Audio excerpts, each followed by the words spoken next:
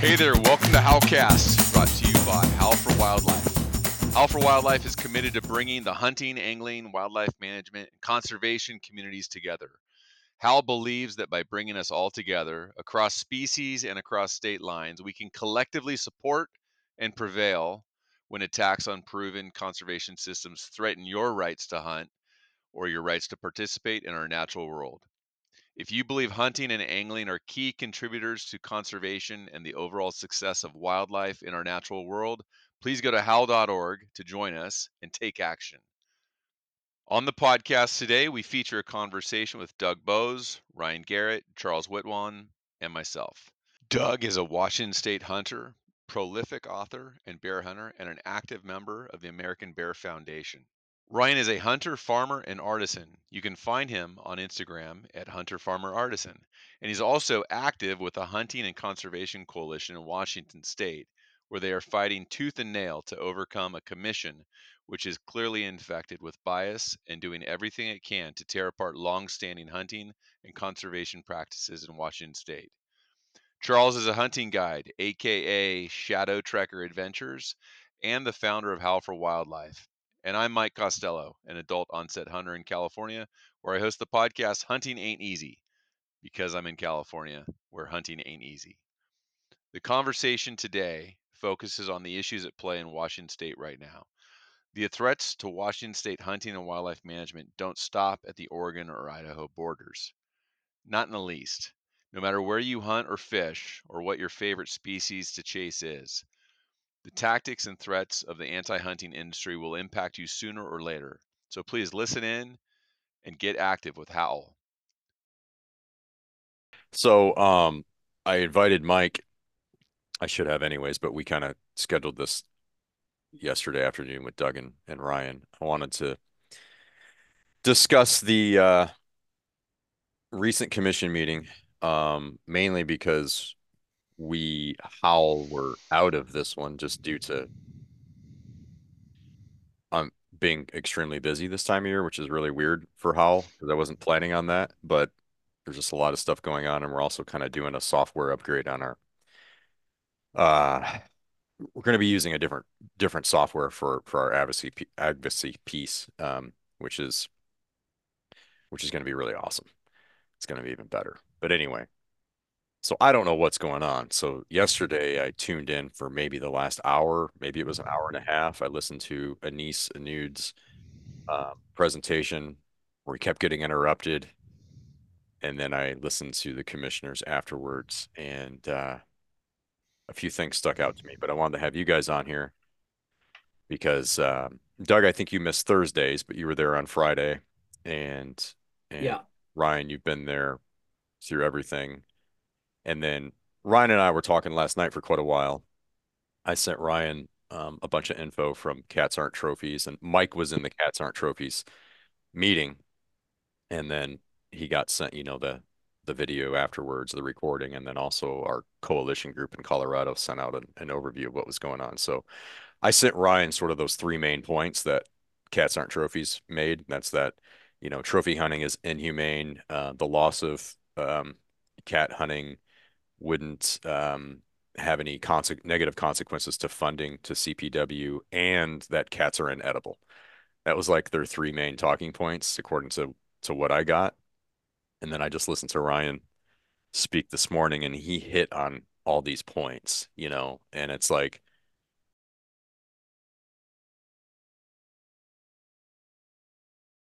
um, he hit on these points, and he hit on how, I think it was Lorna Smith. She put a tremendous amount of weight behind.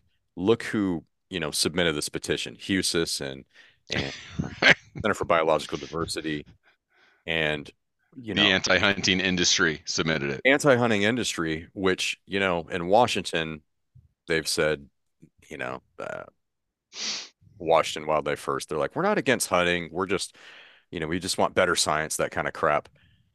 Mike and I, and you guys are well, Mike and I have been there for Husis in California. We know exactly, what their tolerance is for bear hunting, and it's zero. It doesn't matter if there's 100,000 bears. And Ryan brought that up today, so. And I brought that up yesterday during public comment too, Oh, by the you way. okay? Okay. Yeah, Yeah, he did. almost verbatim. Him. Yeah. You want to? Yeah. Okay. We could I'm ready to just go. Yeah. So Ryan, Ryan and Doug, what is the petition that's newly in front of the Washington Commission, and why is it a problem? Okay. So it is a petition that comes primarily from those actors that we all hate hearing the names of. That would be Washington Wildlife First, the Center for Biological Diversity, the Humane Society of the United States, and others. Mm-hmm. But those are the key actors, and they make the assertion over and over again that bear and cougar hunting is set at unsustainable levels based on the changes that we made from 2019 to the 2020 season, and they would like that to be reverted to prior the prior setup. And I have to back up a little bit because it's really important to know that my wife, Jillian Garrett, has done pretty extensive research on that petition. I've helped with some of the statistical analysis on it, and I'd Mm-hmm. love to get into some of that later because it's really important and it applies to Colorado. But she wrote an article that got published in the Northwest Sportsman called "The Danger of Disinformation: Why the Cougar and Bear Petition Should Be Rejected." If your listeners need to have a primer on understanding that, they need to go out and read that because it really encapsulates what these people are asking for, Mm-hmm. why it's not a good thing, and why their argument isn't all that well founded. Um, but the my biggest concern about the petition isn't opening rulemaking on cougar and bear. In a lot of ways, I would actually be okay if the commission had denied the petition and advised to open rulemaking on the subject because there are fundamental changes we could make to those seasons that would be okay. Mm-hmm. However, what concerns me really deeply, especially given the slant of the commission right now, is that they the petition not only wants to revert to 2019, and I will say that is, of course, with the exception of giving us our spring bear season back, because we had that back then. Um, they also want to add a sunset clause to the cougar and bear seasons, meaning they would need to reauthorize cougar and bear seasons on a fairly frequent basis, which is something we don't do now, even though we review those seasons based on population data. So the argument from anti-hunting groups is that we don't even look at those. We just kind of auto approve the seasons. That's not Mm-hmm. true. That's a lie. Um, we would open it up if we detected a problem that we needed to Right. address. What it does to put that rulemaking on there outside of basically placing an additional burden on staff to provide more feedback where they could be doing, working on conservation issues, which would be fantastic. They're having to justify the reauthorization of the season each time, but more importantly, that lowers the threshold for canceling those seasons entirely by a single vote. Yeah. Because that's how we lost Spring Bear is we didn't vote to restart it. Well, And aren't then they we haven't. canceled by default unless they're reinitiated?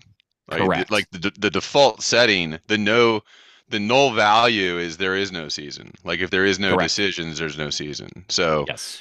So yeah, it lowers the threshold for how many votes they need right. to enact their agenda. And that's a real problem. It's basically a cancellation. We're going to cancel this 3 years out, and you can come Mhm. back and revalidate it. It is a Correct. cancellation. Yep. And there's a couple other things too. So not only did they want to revert it back to 2019, but they also wanted to take away one bear tag. So they wanted to drop Right. it down to a one bag limit for bear. So Currently in this, what was the change in 19? Was that when you went to two bears anywhere in the state as opposed to one bear, like the zoning of it? yes. So we've had a two bag bear limit, but it was like you could get one on the west side, Mm-hmm. one on the east side. So that would Mm-hmm. be two, or you could get two on the west side, not on the east side, but you couldn't get two on the east side. Got it. And then they switched it just for, I don't know why, but they just switched it to make it more sensible, I believe, to two bag limit statewide. And so Well, what probably this just because petition bears is, are abundant everywhere in Washington. well, yeah, yeah. I mean, and even in Eastern Washington, Yeah. they're all over the place. Yeah. Yeah, I can attest to that. So they wanted in this petition, they wanted to drop it down to a single bag limit.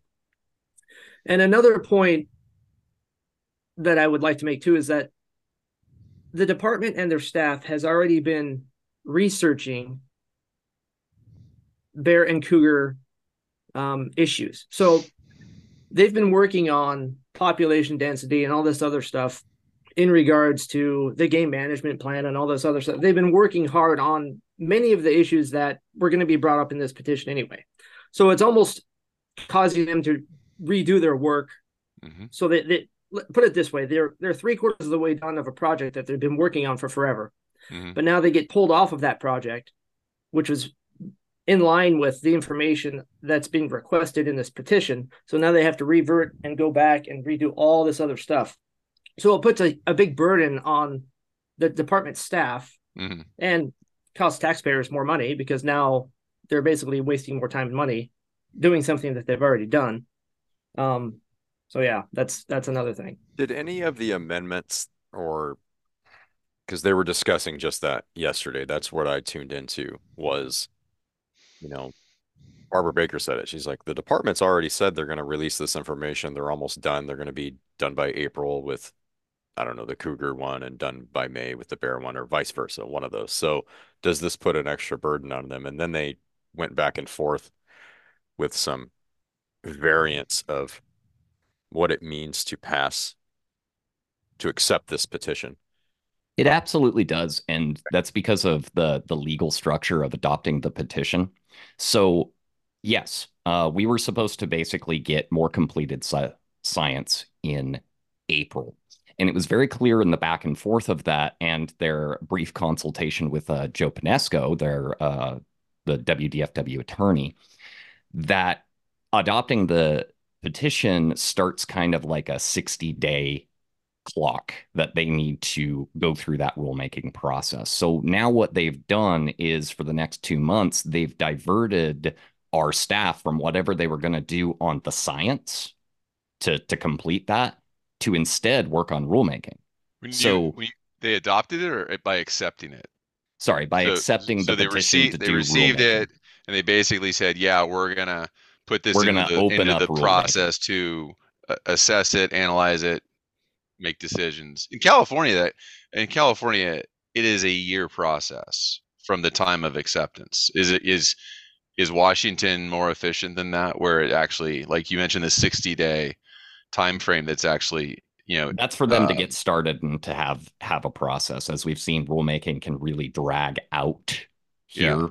Yeah. I mean, yeah, there's example after example of that dragging on. But what's really important to the understanding is that during that discussion, Barbara really let one thing drop, and she framed it. I wish I had the exact quote in my mind, but it was very close to this, that it was essentially a decision between waiting for the science to be complete and whether or not they could affect the 2024 season when it comes to adopting or requesting this, or sorry, accepting this petition to start rulemaking, which is such an arduous thing to work through verbally. Right. That's a problem because that basically says that they're much more interested in the agenda-driven politics and enacting that agenda quickly than seeing what our scientists have to say with their completed work. Right. They want to revisit cougar in March, and they want to revisit bear in late May. And so that kind of tells you how quick they want things to move. And why is that? Because they want to vote on then they'll vote on the 2024 season. So right now, there is legitimate concern that you might not bear hunt in 2024. Yes. Have that concern? At all? At all. At all. Completely. And Reagan said as much in his discussion on the carnivore biology panel when we were talking about the tooth submission data. He believes that not having adequate tooth submission data cripples the science, which I actually do agree with him on that. But then he took it one step further, and then he said, and if we basically without that, we can't justify the take. We can't do the hunt.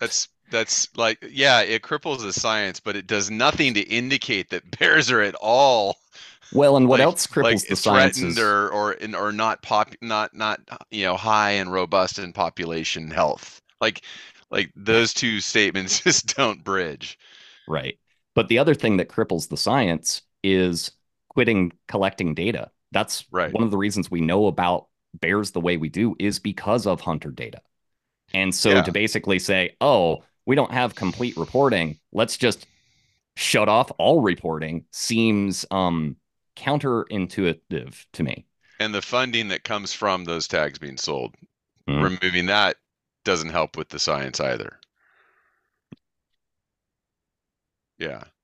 And something else that I actually emailed the commission about is that, the 25% submission rate for tooth data isn't necessarily completely the fault of the hunters. So, for example, my cougar that I got in March, the warden came by. I watched him pull the tooth out, put it in the envelope, and he off and mailed it. When I went to check the lab for the results of the age, it said envelope received, no tooth in envelope. So somewhere between his chain of custody and where it ended up with the lab, that tooth was gone. No fault of my own, probably no fault of his.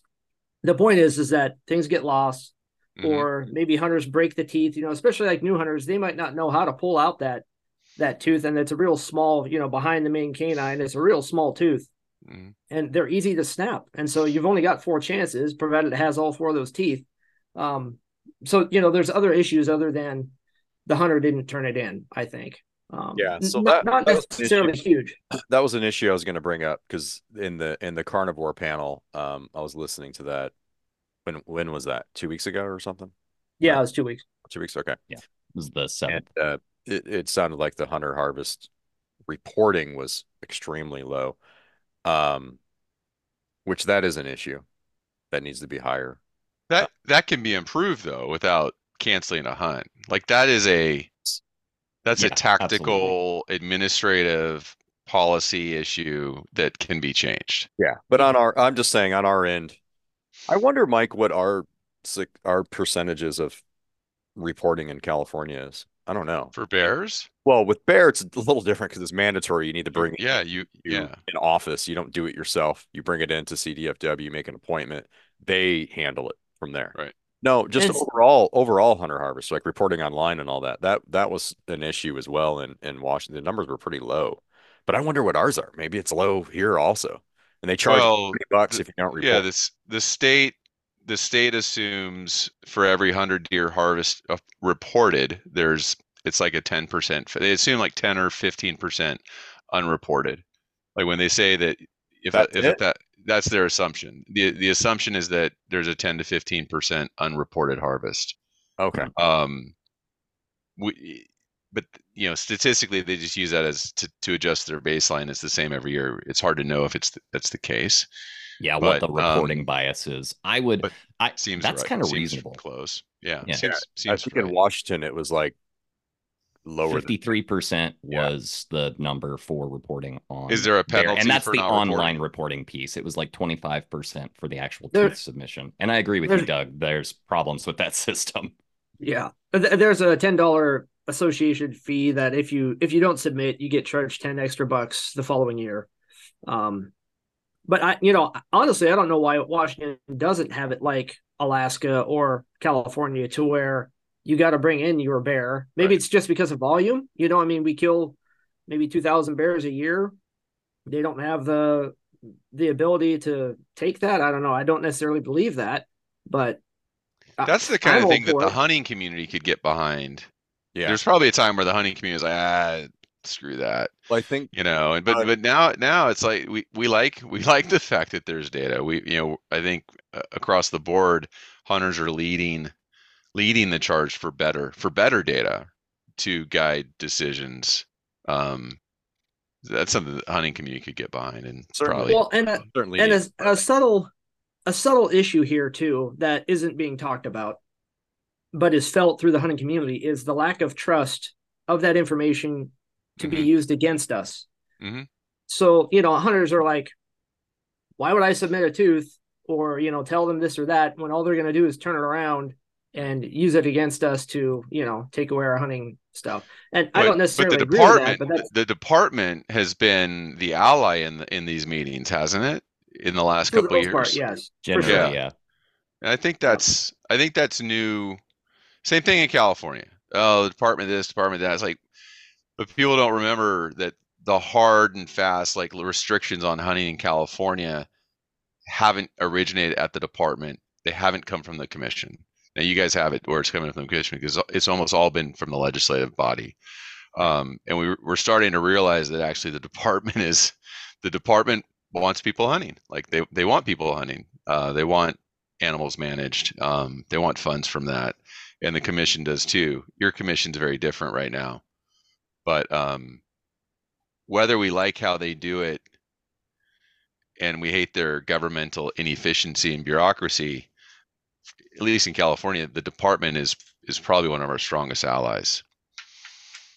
Doug, isn't American Bear Foundation doing something about the Hunter Harbor, like providing more envelopes or something like that, so it's more accessible to? Yeah, and the Washington Coalition is also looking into that as well. But yeah, so I've emailed the Department of Fish and Wildlife and the Game Commission and said, hey, look, I think that's a part of the problem is when you buy a bear tag, you're not issued a bear tooth envelope.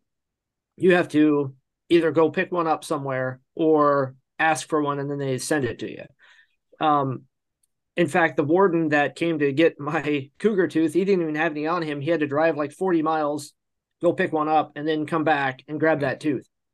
So I mean, it's kind of an inconvenience. That doesn't make it okay, but to make it more, to have a more accuracy, why not offer those envelopes at the time of purchase at a retail outlet, or have them available when you can pick up the rules and regulations? Like, yeah, I know it might be a little bit costly here or there just for an envelope, if you have 4,000 envelopes, but I think it would help.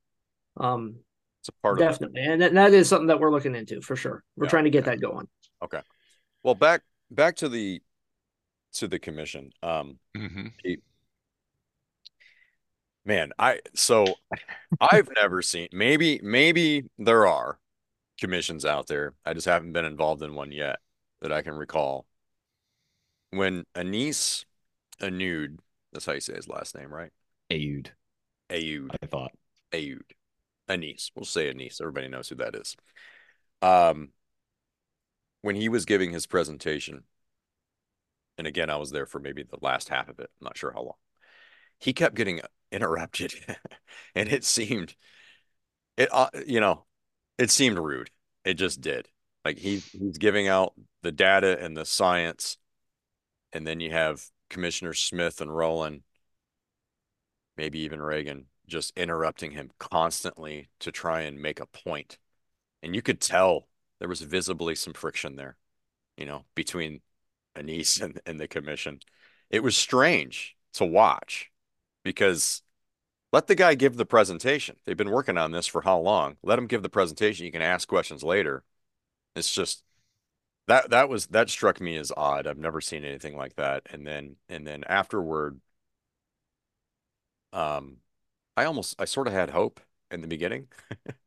And then I saw basically Commissioners Smith and Rowland doing their darndest to convince everybody to vote with them. And they went outside of the department staff, outside of their own scientists and biologists, and brought up, what was the guy's name? I heard it a bunch of times, and supposedly this guy is the most well-renowned hat scientist possibly in the world, I think, is what Lawrence Smith said. And he said this about lions. So our department is saying this, but this guy said this. And I'm like, well, who's this guy? And I don't know who he is. Do any of you know who he is and why this third-party science, we'll call it, is so important and has so much weight on a commission meeting in Washington? Does anybody know who he is? If you don't, that's fine. I don't know who he is. I don't know who he is. I don't know who he is, but the reason that he held so much weight is because it went along with their narrative. Well, And the reason it seemed rude when Commissioner Rowland kept interrupting Anus, yeah, the department staff, is because it was rude. And I actually emailed her about that. She needs to kind of just watch her tone and demeanor when she talks to people that way. That's not how you talk to people and in a professional I manner. should say unprofessional. Like rude is whatever. It was. Unprofessional. It was distracting. Yeah. It seemed like to me. But then I was kind of I haven't seen a parallel on either side where somebody just brings up, "Hey, we're making our decision because this guy, whatever his name is, said this, and he's not even here in this room. He's not on staff, and and you're making your decision based on what this guy said, who is this guy? I don't know who he is." Anise admitted he knew who the guy was. And then it just doesn't seem like that's a good procedure to me. I'm not sure, but and then they brought up the weight of who submitted the petition, and it was the Humane Society, it was the Center for Biological Diversity. Who else? Washington Wildlife First, of course, whatever. And because so many people support them and they represent such a large percentage of the population, um, it would just be preposterous to not accept this petition. Not only that, Because of that. That's what was said, right? Essentially. when actually it's worse than that. Okay. So if you go back to that clip and you listen to the way Melanie Rowland phrased that, she very much low-key threatened the commission with legal action from those groups if it wasn't adopted, which doing that and advocating for those special interest groups in a closed door meeting does have some implications when it comes to open access laws in Washington state, which there's been violations on both Rowland's part and Lorna's. She's had to apologize for it publicly, and it gets way worse than that. I mean, I did hear that. I didn't catch that. That's what I wasn't sure what she meant. It was in real time. I'm like, oh, what does that mean? But so that's what you think she meant by that is if we absolutely. pass That this, was my interpretation of it. then the CBD and whoever else is going to sue us, and we're going to get caught up in that. That's what she was saying. Okay. Yeah, but it was interesting that, those groups seem to carry weight, but any of the hunting groups who have offered their upset, who also represent a large amount of Washingtonians, don't seem to count. Our voice doesn't matter, but their voice does. And the majority of actual conservation dollars. Yeah. When there's a lot of anti-hunters speaking, when all these people that support the HSUS show up and speak, is it truly individuals, or do they always have like, I'm with the such and such, animal shelter, I'm with the such and such, group? Because in California, when we got down to the decision day for the anti-bear hunting petition that HSUS put in, we had between online and in person, like 115 people speak that were pro bear hunting, pro hunting. And they had like 30 or something. They had a bunch, but it's like 30 or 40. But almost every one of their speakers was with some agency, with some coalition. There were some hired head, there's some executive director of a local, regional, state, national nonprofit that's in the animal industry. That is almost always so the public speakers. And I think that needs to be called out a lot because they're paid to be there. Like we don't know who they represent. They represent the anti-hunting industry.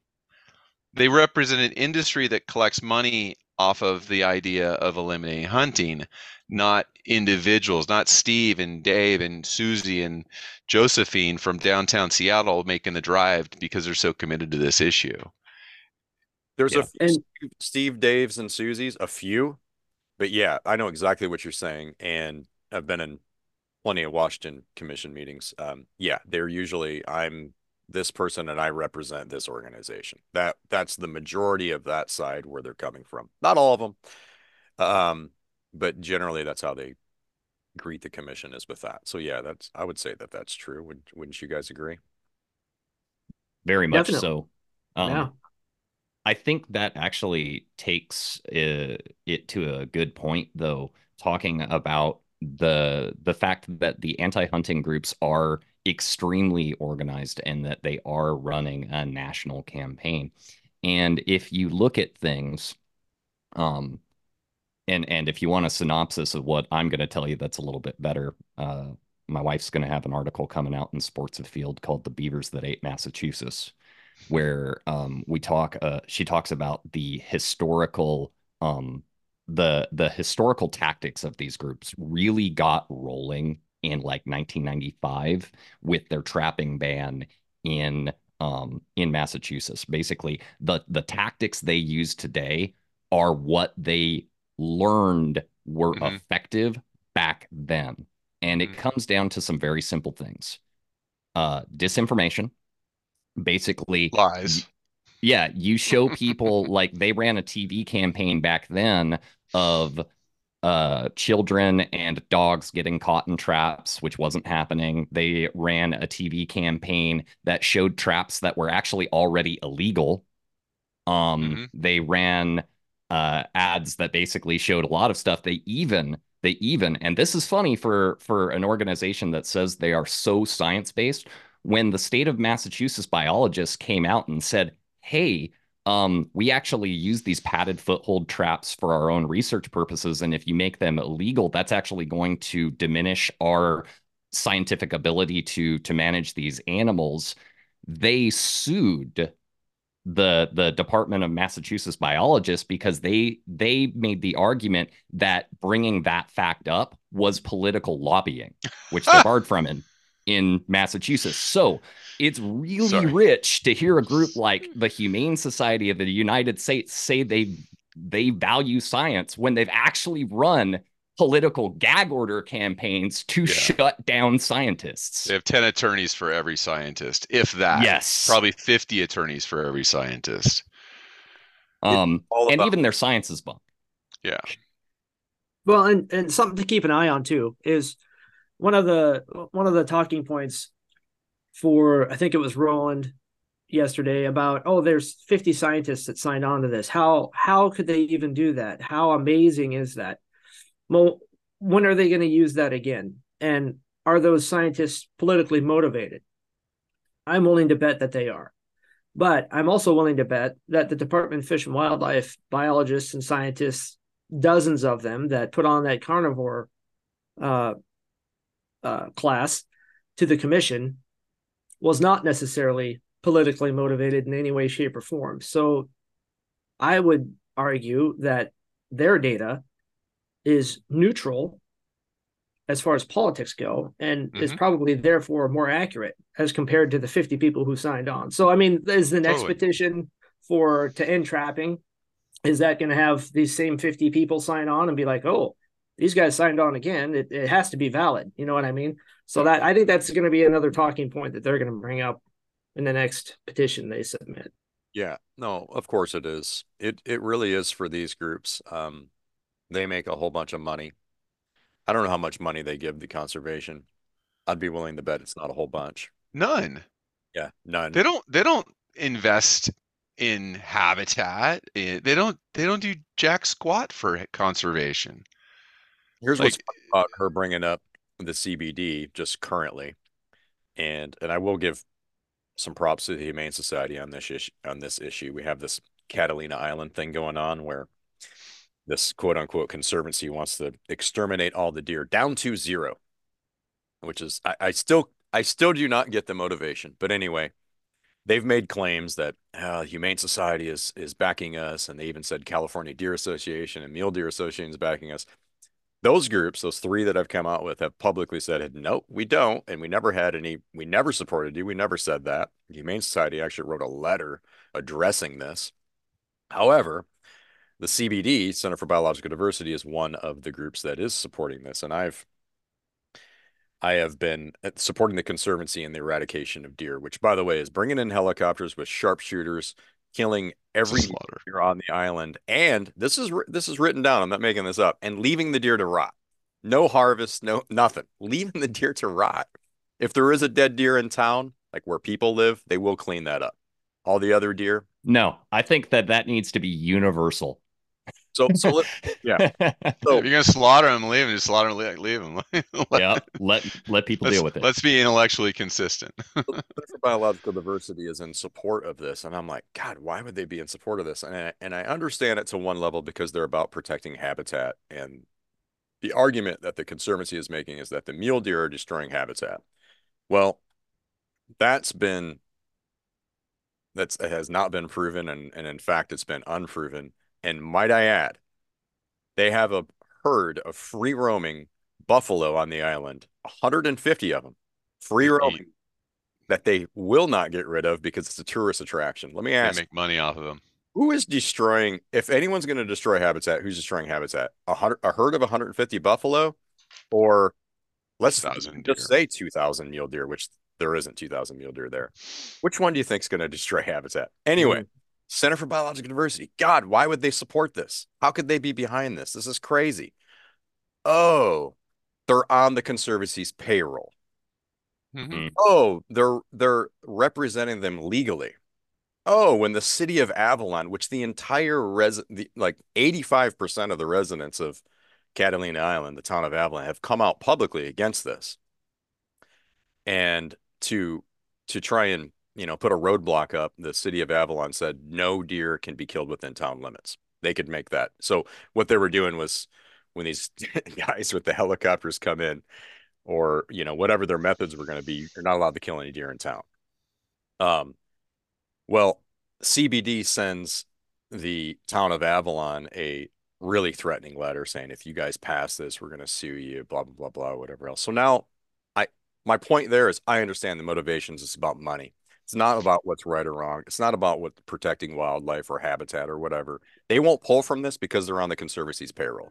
They're the they're the human animal rights mafia, the anti-hunting mafia. They collude.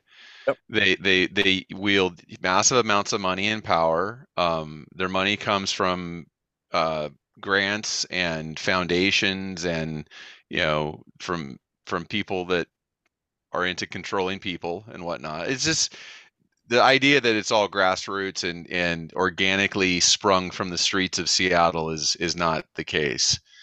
The only thing that comes from the non-hunting public is they get swayed with lies and misinformation to support these things on a whim. And that's where like, so what's next in Washington? They've accepted the petition. It now has to go through the whole legal process. There's an indication that some of the commissioners would like to see it fast tracked to possibly affect 2024. Like what needs to happen and how many commission meetings are there where there needs to be public pressure, engagement, education, et cetera, to affect a neutral or better outcome on this? Well, I'm looking up the committee meetings as we speak. Do they have the 2024 meetings posted yet? Yeah, they have it on the calendar. But I guess the first one is in January. I think that's January 1st. No, that's a holiday. Yeah, the next meetings are in January 25th, 26th, and 27th. Mike, that's a good question. I don't think there's any sort of legal grounds currently just to, take them to court over accepting the petition. Right. And I didn't know I was going to be doing a podcast this morning. Otherwise, I would have recorded it, and I tried to look it up, but I couldn't. So they didn't actually accept like the whole petition. They accepted a motion that was put forth by Lorna Smith. So originally, when they were talking about this, I think Lorna and Roland noticed that a lot of people were very hesitant to vote for this thing. A lot of them are pretty shaky. And then as time went on, I don't know if people were emailing her or text messaging them to say, hey, do a motion, let's do a compromise to at least just kind of get it through the door. So she made a motion that said, hey, we're going to vote on, I think it was, don't quote me on this, creating rulemaking for bear and cougar seasons. I think that was like the motion, but somehow it was attached to this petition. So the last 4 or 5 minutes of the recorded meeting will show this, and they didn't have it up yet. So I'll be real curious about that. And I don't even know, like, I don't understand the legalities of if you okay a petition, you would think you would have to accept the whole thing or not accept the whole thing, not cherry pick exactly what you want out of it. And that's what they're trying to do with this too, is they're trying to cherry pick what they want out of it, at least to get it through the door. Was it just received, or it's been in discussion for a while? Because in in California, it can't go to rulemaking. Like, it doesn't go to rulemaking until it's been through the 6 to 9 to 12 month process. Oh no, this has been much faster than that. We're talking a couple months. Okay. And to Doug's point, to kind of answer how that works, when they adopt the petition, what they're basically saying is that the petition has enough merit to undergo the rulemaking process, and that's going to be kind of the starting point from where that rule-making process is going to go. So right now, what we're dealing with, because that was a 7-2 vote, is we're dealing with how far is the commission versus these anti-hunting groups going to go? Frankly, based on the way rulemaking works, just because they open rulemaking on the subject doesn't mean that anything in that petition is what is necessarily adopted. They could basically be like, new rule, no seasons. That's well within what they could decide to do because we don't have enough evidence, whatever. That's the risk, is now we're at a point where we're finding out between the commission and the anti-hunting groups where we're going to land. I pretty much knew we were going to lose this vote soon as it got entered, especially because it mirrored language that Lorna presented at a Sierra Club meeting to them, which seems like a little bit of collaboration. I don't know. Maybe not. Maybe it doesn't count. But yeah. Sorry.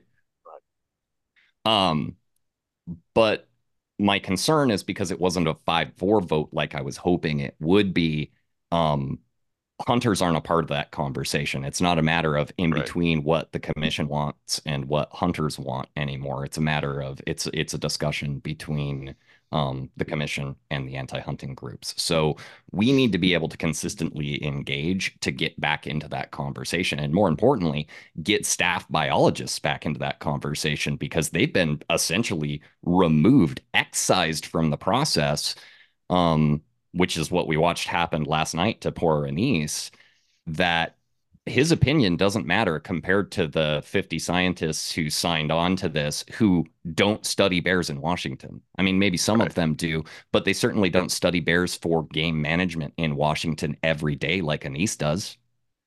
Yeah. And what about our department staff? Where do they rate? Why do we even have them if we're going to take these secondary opinions? Don't ask that. They'll answer you with with getting rid of them. It wasn't even his opinion. It was a cumulative 40 plus years of data that he had presented. And Reagan would come and Roland would come and they would say, well, what about this or that? He says, well, that is simply not true. What they are saying in this petition is not true. These are the facts.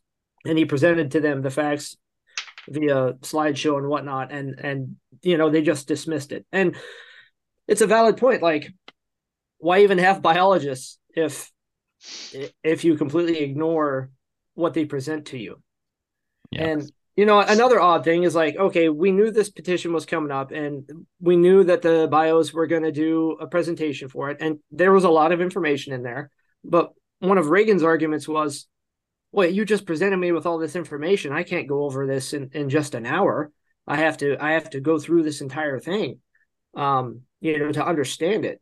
But then they went ahead and voted on it anyway. So if you really want to make an informed decision and take time to go over all that data that Anise presented, why would you vote on it, within an hour of getting that data? Right. It's Why would just, they have a vote scheduled for the same day then? If that's yeah, that guy, I'll say this publicly, that guy's a complete joke. He says the exact same thing. I could have told you what he was going to say yesterday. He's going to say, yeah, there's just not enough there, or I just don't have enough time. And if we can't be 100% sure Right. of the bear numbers, if we're not 100% on what the bear population number is, then I just have to err to the side of caution, and we shouldn't have a bear season. I mean, it's the same crap he says every single time. He's basically laid out the case. Like, I wonder if I was to start off, let's have no game seasons whatsoever, and we start off with this commission. Let's start with mule deer, and we'll go with whitetail, and then bear. Every single thing that you have, what would we have left if it was up to that guy? Because he's already made the case. You would have no hunting because there's Zero. never enough data to support it. Yeah, Like it's like it's like saying ah, that there's not enough data to prove that the sun comes up in the east because we haven't looked at it every day since the beginning of time. ah. It's total gaslighting. And it relies on people who otherwise don't pay attention to Yeah. think, oh wow, maybe there's not enough science. Like there's plenty of science. There's tons of science, and there's no irreversible decisions. Like so, if there was a crash in the bear population, which the HSU has said about California, and it's the opposite. Like you can make adjustments. These people, the bottom line is they are anti-hunters, and I just wonder, like, at what point does the non-bear hunting and the non-big game hunting community in Washington start to care that a state level commission is this corrupt and this biased, and would they accept that same type of bias and corruption on a medical board? Or on a transportation board or on a power grid board or any other commission that the state runs? And I think that the answer is no. And that's where I just wonder, like, at what point do the corporate donors to HSUS need to hear from the average person? Like, at what point does the Sierra Club need to start getting piled on by the average person about this? The people that are second and third removed from this commission but are behind them. Like, when does that? I just, part of me says, take the gloves off, and make it a public issue. Make it an issue that the entire, public community can understand and see. Yeah. It absolutely has become, at least in the case of a couple of commissioners, Hmm. um, and for reasons that I hope become very clear very soon. I'll just say stay tuned on that. Um, it's become very clear that a couple of commissioners have crossed a line that goes into the realm of the general public who does not care about hunting, Hmm. caring about this issue Hmm. because they're violating some of the basic tenets of democratic rule. Right. And one of those basic tenets of democratic rule is that you do not use tools of the state to Hmm. diminish dissenting voices. That's Like as League of far Women as, Voters. What would League of Women Voters think about this? A neutral, maybe left leaning a little bit, but a neutral arbiter of public advocacy and discussion. yeah. You know, I couldn't imagine them supporting anything like that. But yeah, that's what's been framed, and there's a fair amount of public data that just needs to get honestly splashed across a couple of newspapers, which I've put together an interesting story in that regard that I'm good, pitching right now. good. Why do you think? So I listened this morning um, a little bit of the comments, but I listened to the commissioner's responses this morning on Saturday. Um, why do you think Parker voted the way that he did? That's what I'm trying to understand that. Um, and my other question is, do we have an opportunity here? So I think Limcool kind of hit it on the head this morning with this one point. Just go easy on me, guys. I'm not, but where he said we're mostly upset about who filed the petition, um, and us siding with that. as opposed to what it is we're actually doing. That's basically what he said. And fair enough. Yep. I think that is a problem because I know where these groups want to go, and I do think two or three on the commission are embedded with these groups. I do think that. I could be wrong, but I think that. Um, is there an opportunity here for us? And, you know, why would somebody like Parker change his mind actually and vote to accept the petition? Do you have any opinions on that? My personal opinion was I think he was just following the crowd.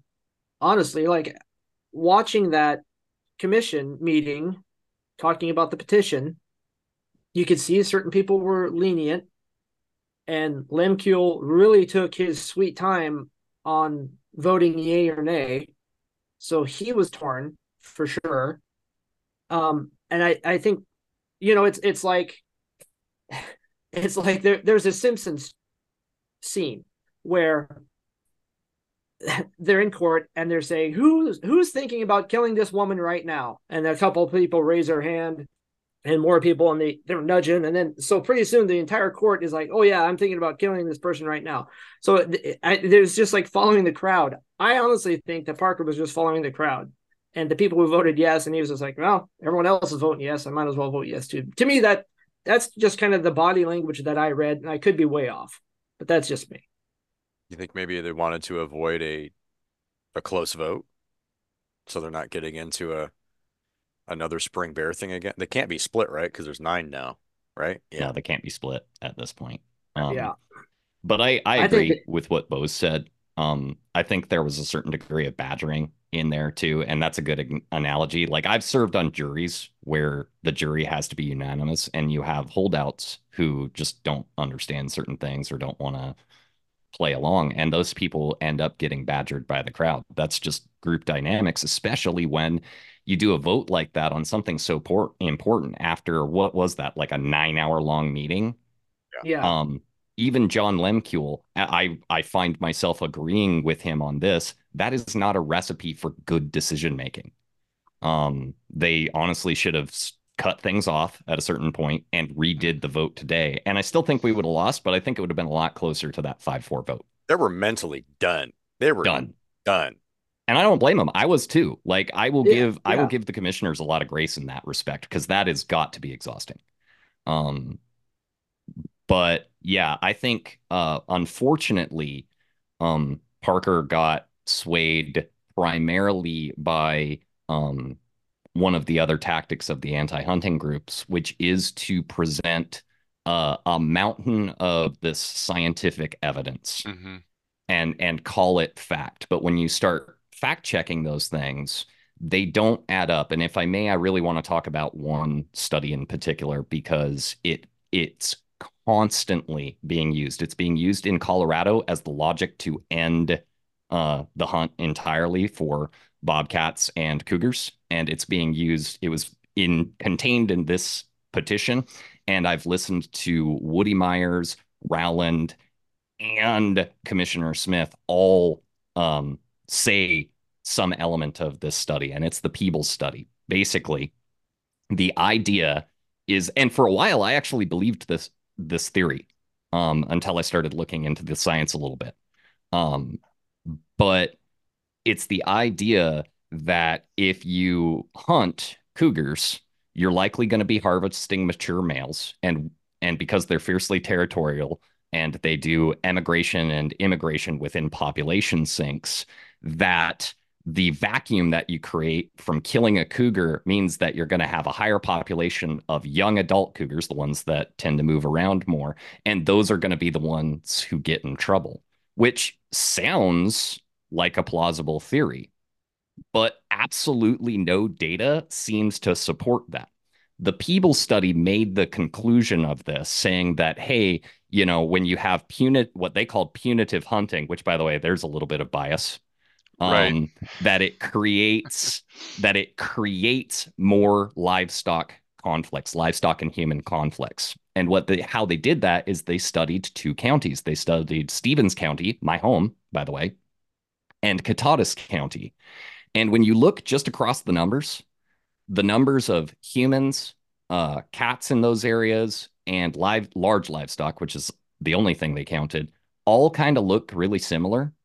So you're like, oh, this might be a good study. But then I was like, well, how big are those two counties? Stevens is significantly smaller than Catatas County. So when you Population factor density. in density, Yeah. human beings were 17% higher in Stevens County. Livestock was like 12% higher, which is statistically significant. But more importantly, cougars were like 62% higher. So in a more saturated environment, of course, we're having more hunting success. And of course, we're having more livestock conflict. That's not cause and effect. That's correlation that the study didn't bother to prove. To prove that statistically, you'd need to find a county with lower population densities. So you're taking that particular factor out that happens to have higher hunting success, and then find that they still have higher incidents of conflict. That would kind of prove that theory out. And to date, no study has managed to do this. In 2022, a multi-state panel of scientists who presented this data to the the Fish and Wildlife Commission, confirmed that study, the Peebles study, doesn't hold water to support its conclusions. And then this Friday, or on the 7th, Dr. Kirsten, the carnivore specialist on bears, said the same thing specialist on cougars, said the same thing, that it's just a theory. It hasn't been proven. No study has managed to prove it. Could it be true? Sure. Is it? No. In fact, the data seems to suggest that the most likely candidate for a cougar that's getting into conflict trouble is a female with kittens. Mm-hmm. Like that's where the data's taking us, but this commission is completely willing to ignore that body of science for the body of science that this agenda-driven group has presented instead. Yeah. And that's what it comes down to is, they ignored the science from the Department of Fish and Wildlife bios during the spring bear thing, which they admitted to ignoring. Basically, Chair Baker admitted, and he got offended because she got called out on it basically during that last petition by the spring bear petition yesterday that they canceled. And they continue to ignore data that goes against what their agenda is. And I mean, this is kind of like an echo chamber, but the pattern is there and it's obvious. Is there any opportunity here? Let me ask you this. Is there any opportunity here because of they're revisiting lion, but they're also revisiting bear and sort of starting over? Does this then give us opportunity to revisit spring bear from a different light? Because it's in rulemaking? Because the rulemaking door has been opened? Yeah. Doesn't hurt to try. Well, here's the funny thing. We're going to have more data this time on bear than we did last time, right? The problem last time was it wasn't all completed. Bear data wasn't all completed. Now we're going to have. And supposedly it was a recreational hunt and not a management hunt. And so, but what did they do yesterday? They okayed a management hunt for timber damage for private landowners. Glad you brought that up. Tell us about that. Yeah. So, okay, so there was another petition that they okayed yesterday in a 7-2 vote, which, it's not groundbreaking, but it's good. So it allows private timber companies on private land to apply for depredation permits that the bear are causing. They're stripping trees, basically. And this generally happens in Western Washington, not so much in Eastern Washington. So it's going to be a Western Washington type of situation. And it allows that timber company owner to remove that bear or a bear, or allow them to designate that permit to another hunter, friend, family, employee, whoever it may be, provided that they are legal to hunt and everything else. Now they have to supply facts that they are suffering damage, so they have to take pictures and give GPS coordinates. So the poor sucker warden who's dealing with all the garbage bears over in Ocean Shores, he's also in charge of going out and checking these things to allow this guy to get a permit to remove this bear. Oh, when you say garbage bears, bears that are getting into garbage cans and dumpsters. Yes. Yeah. Not bears themselves that are garbage. Clear it up. But the funny thing is right. So they okay this, and there's a management need for it, and that was their whole reasoning to take off spring bears. That it was a recreational hunt. There's no management need. Well, there's obviously a management need for it, and also they're only talking about like 6, 7 bears, I think, is what was taken Right. the last couple of years from this permit. So it's a very small amount of bears, and people were some on the commission were still freaking out about it. And it's a handful of bears, like 6 bears. Who were the anyway, two that voted against it? I'll give you a guess. Well, I'm surprised it's not 3. I'm kind of baffled by this. Smith and Rowland. Yeah. Reagan voted for this. Yeah. Wow. Yeah. I don't know if he was mixed up or what, but yeah, he voted for them it. a cake. How do we?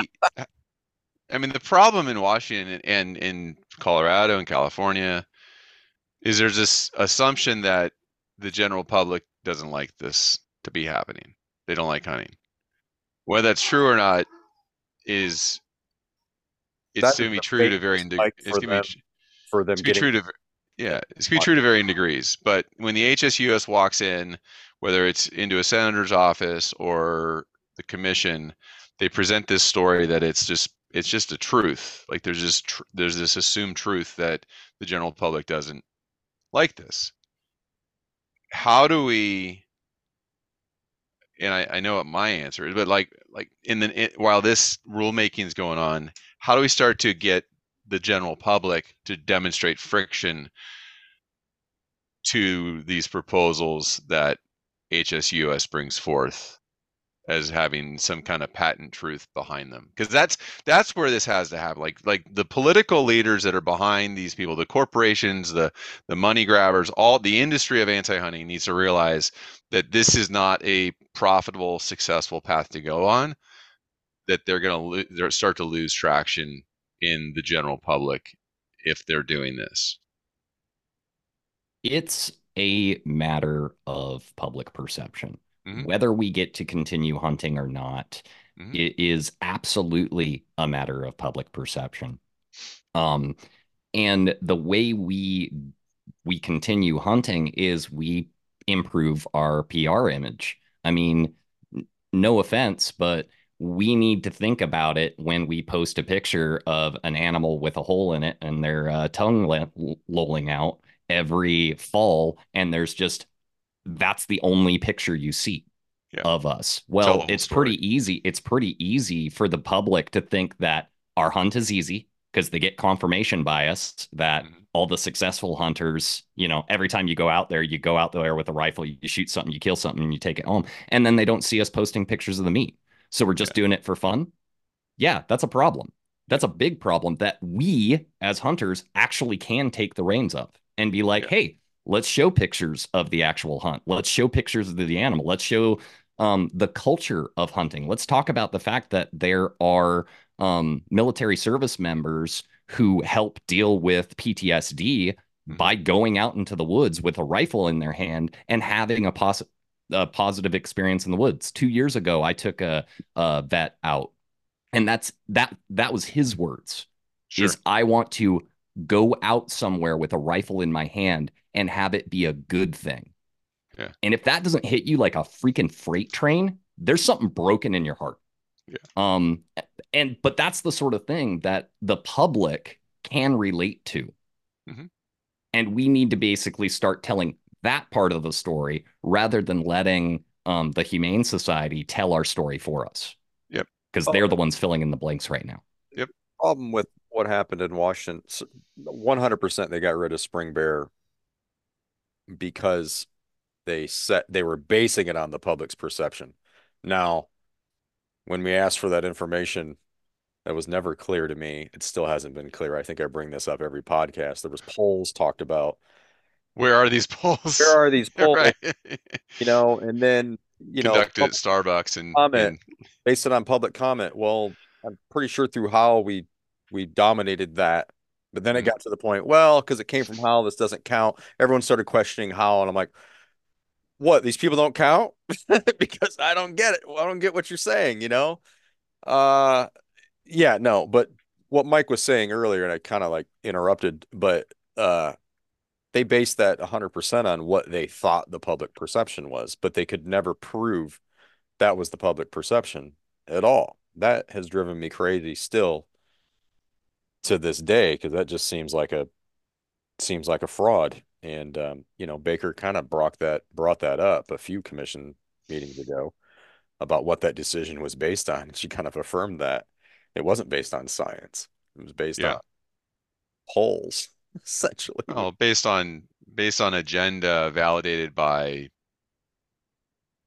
polls that were tuned to support their agenda. Ryan, what you shared, I think this morning, on Instagram, I reshared it. What you said to them was exactly the storyline and the truth that resonated, because it was said like 150 times over with the California Commission. And I think there was some education that actually happened with the California Commission on the bear hunting ban. They've realized that there is a values set. Like, it's not recreation, it's not folly, it's not frivolous, it's not just a whimsical thing. Let's go kill a bear. Like, it's people go out, they do it with intent, they handle the meat, they care for it. There's values, there's culture, heritage, all those things. And what you said to that commission, now they didn't hear it very well. I mean, they heard it, but I think that's what we need to say publicly more and more and more. And I also think that that's the story that we need to bring. It kills me that, like, the bear hunt was banned, the spring bear hunt was banned because it was, quote, recreational. Like we're always in this mode of validating why it's okay to hunt. And my view is, I'm a human being. Humans have been hunting since the beginning of time. It is intrinsically wired into humans to pursue game. Maybe not all. So, it is right there with, there's hunting and sex. like like Eating and procreation, yeah. yeah, it's like food and procreation, pursuit of success and shelter, and like just all the things that go into hunting are intrinsically natural to humans. And so we shouldn't have to, my view 5-10 years from now, a generation from now, is that hunting is not something that has to constantly be validated. It's regulated and managed for the success of the wildlife on the landscape, but it's not constantly validated. Like, we don't have to validate it, because hunting it is an intrinsically human activity. And I think that's another thing that, for the non-hunting public, there's been a lot of human rights issues where in the last 60 years, and thank goodness for them, but the argument has been, I shouldn't have to validate myself or explain myself. I'm a human, and this is a human thing. And this issue, to me, falls into that same bucket. And so, I think that's, how we do that. Like you said, I think it's stories, but it's also outward engagement. It's engagement in the public sphere to share the value set, the human nature set, just all those things with more of those people. Yeah, as it should, 100%. The public re-education campaign. Or public education campaign. Yeah, we didn't. I think it's bigger than R3. It's bigger than R3. It was before we started, actually, the podcast, I think. But Doug and Ryan both sort of said a lot of the same points during their speeches. I think yesterday, and then Ryan's today. Doug, what was the summary of your speech yesterday? You started off with. Well, I started off. I told the story of the California Game Commission with the bear ban, and I said, "Hey, look, the Humane Society was trying to get the bear ban in California. They said it was an unethical sport hunt, that the meat was wasted, and that bear populations were plummeting. Due and to climate change, yeah, wildfires, Yeah, right. Exactly the same thing we've heard in Washington. All the things. Yeah. And then I brought up the point of, well, the commission asked a warden, hey, do people have to take bear meat? And the commission or the warden got up and said, yes. If they don't, they would be criminally charged with wanton waste. And so that debunked the misinformation that was being peddled by the Humane Society. And then the commission asked the Humane Society representative, well, hey, what if bear populations were 35,000? Would you support a bear hunt then? No. 50, 60, 70, 80,000? And she finally said, no, the Humane Society's stance is that we would never support a bear hunt, regardless of population. And so that's the point. The point is, it's not about proper management.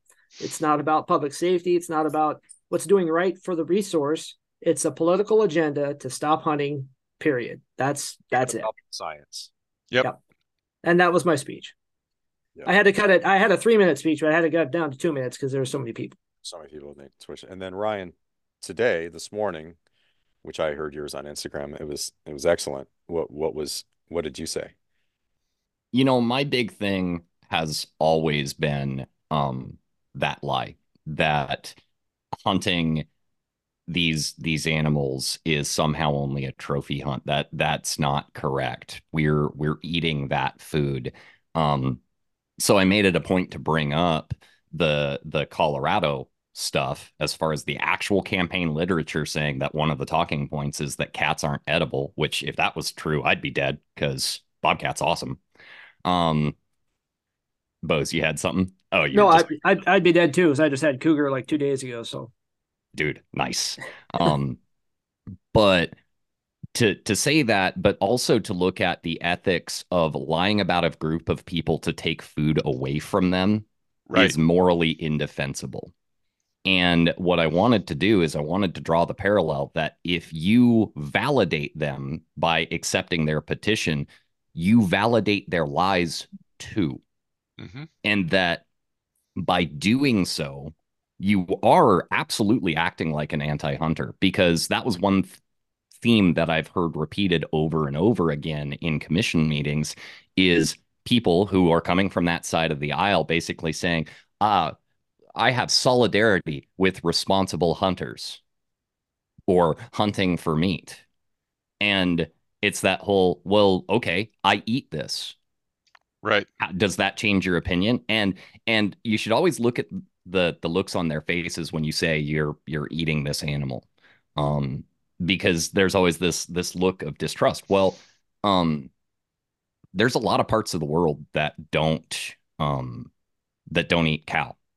And for them to come here and basically be like, you can't have that burger, would be viewed as weird and installing some sort of cultural ethics on a people who live very differently. How am I any different? That's the question I'm asking the commission. Yep. No, it's a human issue. It's an anti-human issue. These are people that are willing to leverage their agenda against the rights of others. It's not because the animals are scarce or endangered in any way. It's purely a willingness to sit on their pedestal and levy a rule against people doing a human activity that has been natural and part of the landscape since the beginning of time. And I think that's where, like, some of the things that we trickled into the conversation, and they're absolutely true. How do you have diversity and inclusivity when you remove opportunities from the landscape? How do you have opportunities to be out there doing this activity when you remove the opportunities? You can't have both. You can't be diverse and inclusive and then remove activities that are at the scientific level sustainable just because somebody has an agenda against it. Or because you're the minority. Because the activity is being performed by a minority group, like a subset of the population that you just disagree with. Yep, because they'll say, "Oh, the majority of the people don't want you to cougar hunt." Well, right. That's not the point. you know. Exactly. Even more reason to protect it. Right. Yeah. So, well, so this thing has been accepted. It's going to go into rulemaking. It seems like this is going to be another hot button issue that's important, especially if it means there could be a full blown attack on the general bear season in Washington and mountain lion. They've got both of them in play now. And so this is something that, the Colorado issue is going to be a nationwide issue. And this is something that can get rolled into it too. This is where I think we as hunters, and then you pull in anglers and you pull in bird watchers that have, a mindset of true conservation. And this is something that, I think this is where Howell and the whole community need to get together and leverage as much hunter advocacy as is possible, and also start more outreach to the general public. Correct. And by the way, at the beginning of the petition presentation yesterday, Anise had showed that there was 1,200, I believe, emails against the petition. Mainly through one source is what they said. They didn't necessarily say how, but I'm willing to bet dollars to donuts that was through Hal. Probably. And 804. So Hal once again outshined. So if you're listening to this and you haven't used Hal yet, you need to definitely use that as often as possible. Go to howlforwildlife.org and use that action center because that helps. Maybe I wanted to make sure mine got read, helps. so I sent it through the Humane Society. Nice. Because I'm evil. Assuming they didn't delete it. they scrape. They've got a bot that scrapes their emails before it goes out.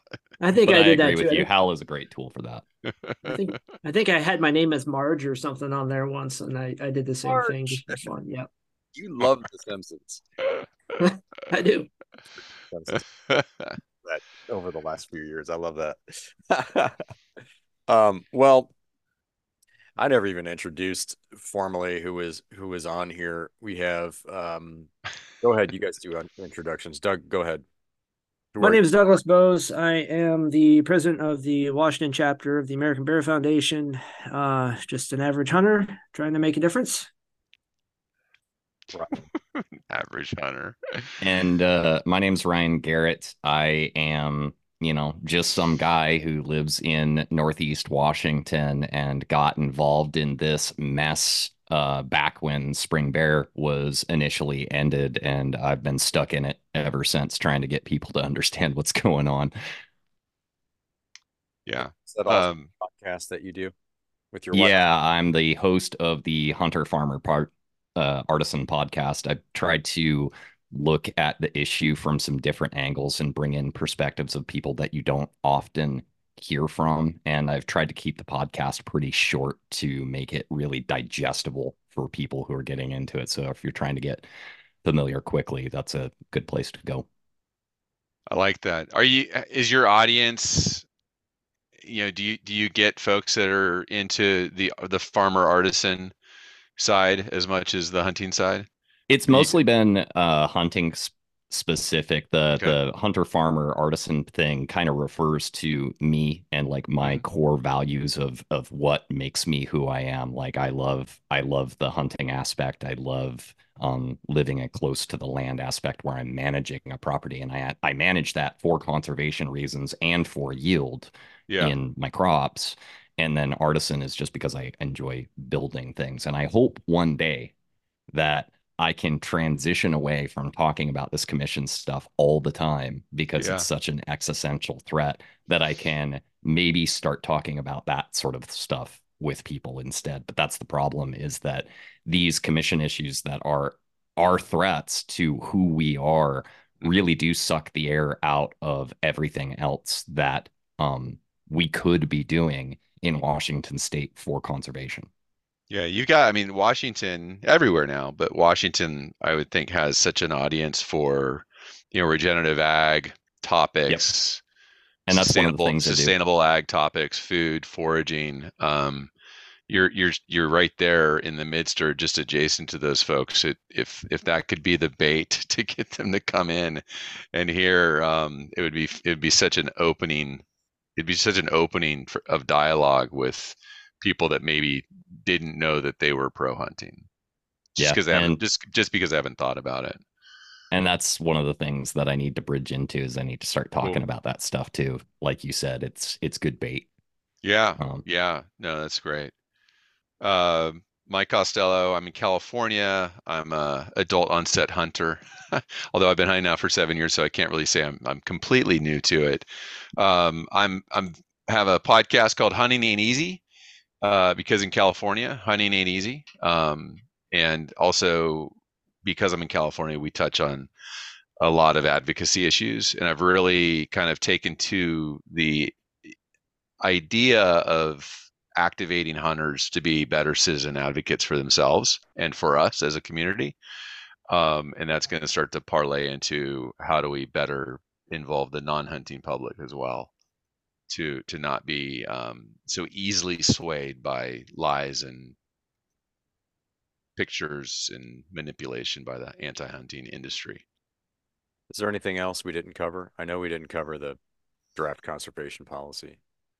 yeah. Well, I'll tell you what. I mean, Howcasts are gonna start happening more frequently coming up in the new year. If Charles is willing to let me take the helm, give me the keys to the kingdom. You're muted, Charles, I think, or we can't hear you. But anyways, yeah, Howcasts are going to be coming up more frequently. Obviously, we've got national issues, we got state level issues, we've got state coalitions that are forming that are really awesome. And so the Howcast is going to be a little more active in 2024 to really, really dig into and share all of these issues at the local, state, national level across all boundaries, so that the entire hunting and angling community in the U.S. can be involved and educated. So we'll come back to the draft conservation plan soon. Excellent. That's a good plan for sure. Perfect. Thank you, gentlemen. Yeah. Thanks, guys. Happy Saturday. Yeah, Yeah. thank you. Thank you. All right. Right on. Thanks for listening in, and a big shout out to Doug Boze and the Bears on Instagram, and Ryan Garrett, Hunter Farmer Artisan on Instagram. Follow these guys. You're going to have front row seats to the issues Washington State is dealing with right now. Doug is always going to have some great black bear content, and Ryan brings a refreshing view to hunting self-sufficiency and land stewardship. The threats to hunting in Washington are real, and they're connected to the same anti-hunting industry players who are at work in California, Arizona, Colorado, Oregon, and beyond.